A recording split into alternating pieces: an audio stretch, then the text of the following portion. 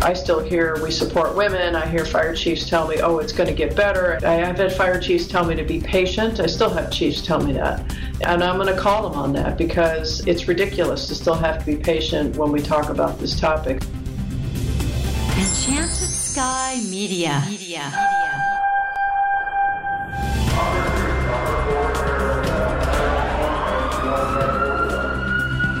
This is Code 3, the Firefighters Podcast. Now, here's your host, Scott Orr. That's right, and I will not let Parkinson stop me. Thank you for joining me again here on Code 3. This is the show for and about firefighters. We're informing and entertaining members of the fire service, just like you, from coast to coast. I'm detecting an odd trend in the fire service lately. While women still make up just about 5% of firefighters, the number who make chiefs seem to be growing disproportionately. Now, there's nothing wrong with that, of course, but why, with these strong role models, are we having trouble recruiting women to join the fire service in the first place? Here to help answer that today is Cheryl Horvath. She's the chief of the Tubac, Arizona Fire Department. She's a past president of the International Association of Women in Fire and Emergency Services, and she served on the International Association of Fire Chiefs FRI Program Planning Committee. Cheryl served as an instructor with the Illinois Fire Service Institute for 15 years. And Cheryl Horvath joins me now. Welcome to Code 3. Thank you, Scott. Happy to be here. How would you assess the current state of women in the fire service? Well, I think it's not going up. It's not going down. We are kind of at a neutral point, if you will. I think even though there's a sense that there's maybe more women coming in, we're also losing a lot of the women that started in the service 25 or 30 years ago. So I don't think we've gained any traction, frankly, in all the years that we've talked about increasing the numbers of women. I think it's just equalized out over the years. So the numbers are still not where they need to be. Women in the fire service did a study back in the mid-2000s looking at how many women, what was kind of the target range we were going for. And at the time, we came up with 17%. 17% was like the average of women in other non-traditional occupations, including the construction industry and in the military. And so, it wasn't like we want to be half and half. It was like, let's even just try to go for 17%.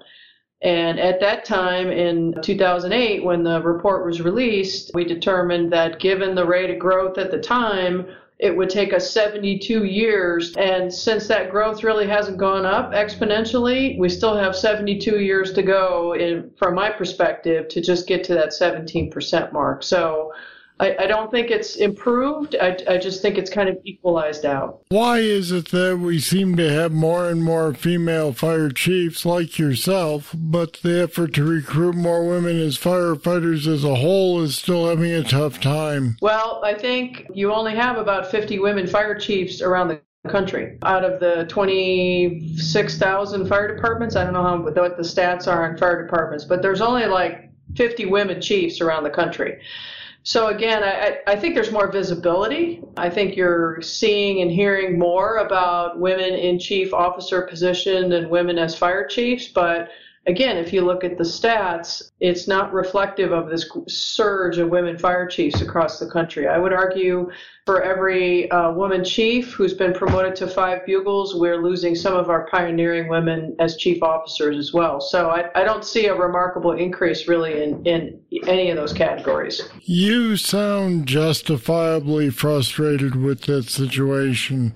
Why is it that we're having such a difficult time finding women who want to be firefighters? I think it's twofold. I don't know that we're having a hard time finding women that want to be firefighters. I know there's chiefs around the country that don't have as many women apply for jobs as they'd like to have. So I think the occupation's still seen as very traditional. So yeah, there's some challenges in growing those numbers. But, we're doing girls' fire camps around the country like crazy, and it's growing more and more every year. We're seeing girls enroll in those programs. We're seeing girls enroll in the occupational programs that are offered in the high schools now, the technical education classes for fire science and that type of thing. So there are programs like Camp Fury, there are programs in the high schools. Have these been around long enough so that we can tell how effective they are yet, or is it still too early? Well, I think that's the challenge. I think that I don't think we have data on how many of those, well, I know I don't have the data. I haven't seen anything on how many of those students are going from a high school technical education program into a college fire science 2-year degree program. I know our numbers are growing in all those areas, but I don't know the effect that one of those programs has on the other. But the reality is the numbers are up when it comes to young women going into fire science programs, participating in camp programs. So, I personally, I think it's only a matter of time before we create this kind of collective surge, if you will, of eventually that transmitting into more women applying for positions. I still think we have to do a lot more work on the recruiting side, personalized recruiting, one-on-one recruiting, diverse recruiting, really marketing our jobs and getting the word out there. And I think we have to have candid conversations with fire chiefs who still are hesitant to bring women on. So I think there's multiple reasons why we're not seeing the influx of women. I don't think it's necessarily one versus another. I just think, when we look at recruiting, we have to look at it from a number of perspectives, not only what we can do to assist the individual in acquiring the positions, but maybe organizationally those changes that need to be made as well. From your perspective, have you seen an attitudinal change among male firefighters? There was a time when, of course, women were seen as being allowed to be firefighters. Now they pass the same physicals, they deserve it, but do you see the attitudinal change among men? That's a tough question for me to answer. I mean, I went to the last conference for the International Association of Women in Fire and Emergency Services. I sat in on a session with the 2 battalion chiefs from Fairfax County who had filed the EEOC complaint. The room was packed. There had to be easily 80 to 100 people in the room, women and men. And I heard a lot of complaints from the women about the comments that are made to them, kind of the covert discrimination that they have to deal with. Walking out of that room, I felt like it was still as bad as it's always been. But yet, when I look at other departments, my own and others, I haven't seen that real direct discrimination. So I can't say I've seen it a lot, but it's still out there if I'm listening to what other women around the country are saying, frankly, and around the world, because that's an international conference. So I'd have to say yes, there still is those, though there still are those men out there that are not accepting. And I would say, it's gone beyond the need to accept. It's to embrace and to lead the charge to bring women in. And so I think that's where the disconnect is, that, I still hear we support women. I hear fire chiefs tell me, oh, it's going to get better. And I say to them, women have been in the service for almost 50 years. I mean, I have had fire chiefs tell me to be patient. I still have chiefs tell me that. And I'm going to call them on that, because it's ridiculous to still have to be patient when we talk about this topic. So my sense is it's bad out there for some women in some areas, and yet there's other parts of the country where women are embraced and supported, encouraged, and being promoted into leadership positions. So I think you see it kind of all over the place. I'll be back with more right after this. On any given day, you are tasked to be your best and power through the worst of times, all at a moment's notice. We know the sacrifices you make each and every day. Your success relies on superior equipment and the best training available. That's why Federal Resources is here to support you, the everyday hero. We are here so you can excel. Discover your success at federalresources.com.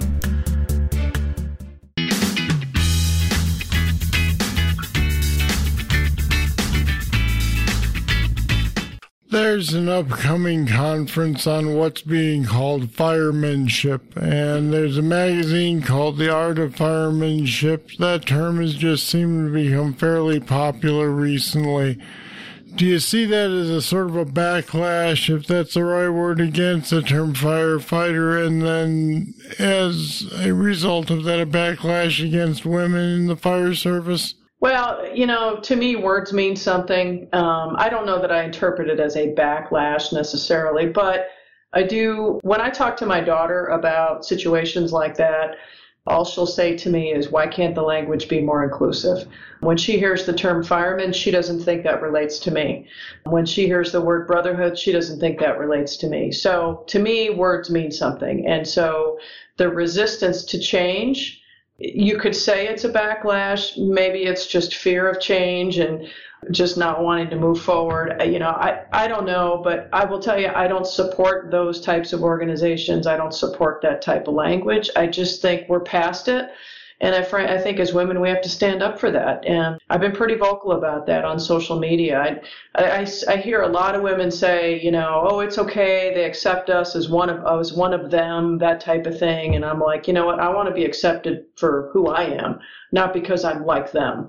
And we have to get away from this, we can be part of the brotherhood. I used to get into some pretty interesting discussions with some previous coworkers who were battalion chiefs like me. And I remember one of them saying to me, it's okay if we call you brother. It's a term of endearment. And I said to him, well, then it's okay if I call you sister. Why can't we call it the sisterhood and you're my sister? And his face immediately changed. I'll bet it did. Yeah, I'm like, can you see how that feels, right? You're not a sister. You're a brother to me. I'm a sister to you. So why can't we bridge that gap and really start to use the correct terminology? Like I said, I'm not going to call it backlash, but I'm going to say, if you really value having women in the fire service, it shouldn't be that big of a deal to change the words we use. To some extent, the resistance against women in the fire service is worst or strongest, let's say, in the more established departments. I've heard a lot more complaints from women who are in larger departments, but the flip side of that is there's a lot of women who are now getting hired. Not a lot. There's women who are getting hired on these smaller departments. They're the first woman.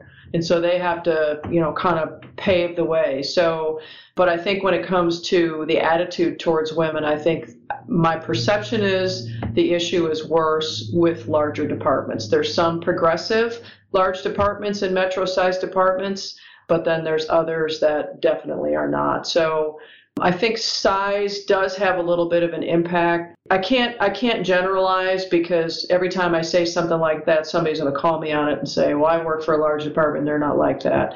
Or they'll say, I work for a small department, I get discriminated against all the time. But my sense is that in listening to the women who were in that room at the iWomen conference, most of them worked for a larger department. It wasn't East Coast, West Coast. I'd like to think the West Coast is more progressive, but to be honest with you, as a chief working out here the last 12 years, I've seen plenty of discrimination. I've seen it at the highest levels. And so I don't know that I would say the West Coast is that much better than the rest of the country. I think we're fooling ourselves when we say those things. I would say across the board, we've still got some issues. It's better. It's not as bad as it used to be, but it's definitely still out there. So here's a really dumb question. How do we fix this problem? Well, first of all, I don't think it's a dumb question. I think it's a great question. I think it's one we need to continue to ask ourselves. I look at leadership as really wanting to make the change. So speaking from my perspective, if I want a certain culture change in my department, or, I think there needs to be a certain change in my department, it's really incumbent upon me to create the pathway to success in that situation, whether it's I want to be a more learning culture, I want to be a more I want to have a more safety conscious culture, whatever the case may be. So I think anytime you're looking at an issue like diversity, it's really about culture change. We all know that, and we really need to learn to embrace that. And I think the first students in the class, so to speak, should be the chiefs. I think it's the chiefs who need to become more educated about how we create diverse cultures. I think we have to reach outside of the fire service as much as we possibly can to get those solutions and to bring those people on that can really help us to solve this problem. I think we need to look at the job, and I don't think that every fire department across the country, every firefighter position is the same. I will tell you that in my particular situation and in most of the situations I've been out here since I moved out here to Arizona, we don't fight a lot of fire. That's not necessarily true with other departments, but for the ones I've worked for, it's not like we have working fires every single day. Yet the job analysis and the job testing process really seems to focus on fighting fire. And so, I would argue that we need to take a look at how we bring our people on and what are the hiring processes. Physical fitness, absolutely, our folks have to be physically fit. Our chief officers need to be physically fit. Everybody needs to be in good shape, physically, mentally, and emotionally. And I think we need to take a look at what are the requirements of the position and how are we going to do it. The CPAT test was developed 25 years ago. It was a model that was created by the 10 largest metro-sized departments in the country. I'm a department of 30 people. I don't need to have my people go through a CPAT. It's not the same type of job. So I think we have to be more courageous in some of our hiring decisions, and I think we have to be more courageous in our leadership style to ensure that we're creating the kind of cultures in our organizations that support the community, not that support an old traditional culture, but that really support and serve the community. All right, Cheryl Horvath, thanks for talking with me today on Code 3. Okay, thanks, Scott. And we put some more information on the efforts to bring women into the fire service on our website at code3podcast.com/diversity. Check it out. Are you ready for your trivia question? This one's unusual. In the episode of the TV series Emergency, titled Hang Up, Johnny Gage tries desperately to find out how an episode of what popular television series ended. I'll have the answer right after this. If you like Code 3, you'll love the Code 3 Bull Session. It's more discussion with our guests on any topic. Sometimes it's serious. Sometimes it's not so serious. But it's only available to patrons of Code 3. Find out what you've been missing. Go to code3podcast.com/support.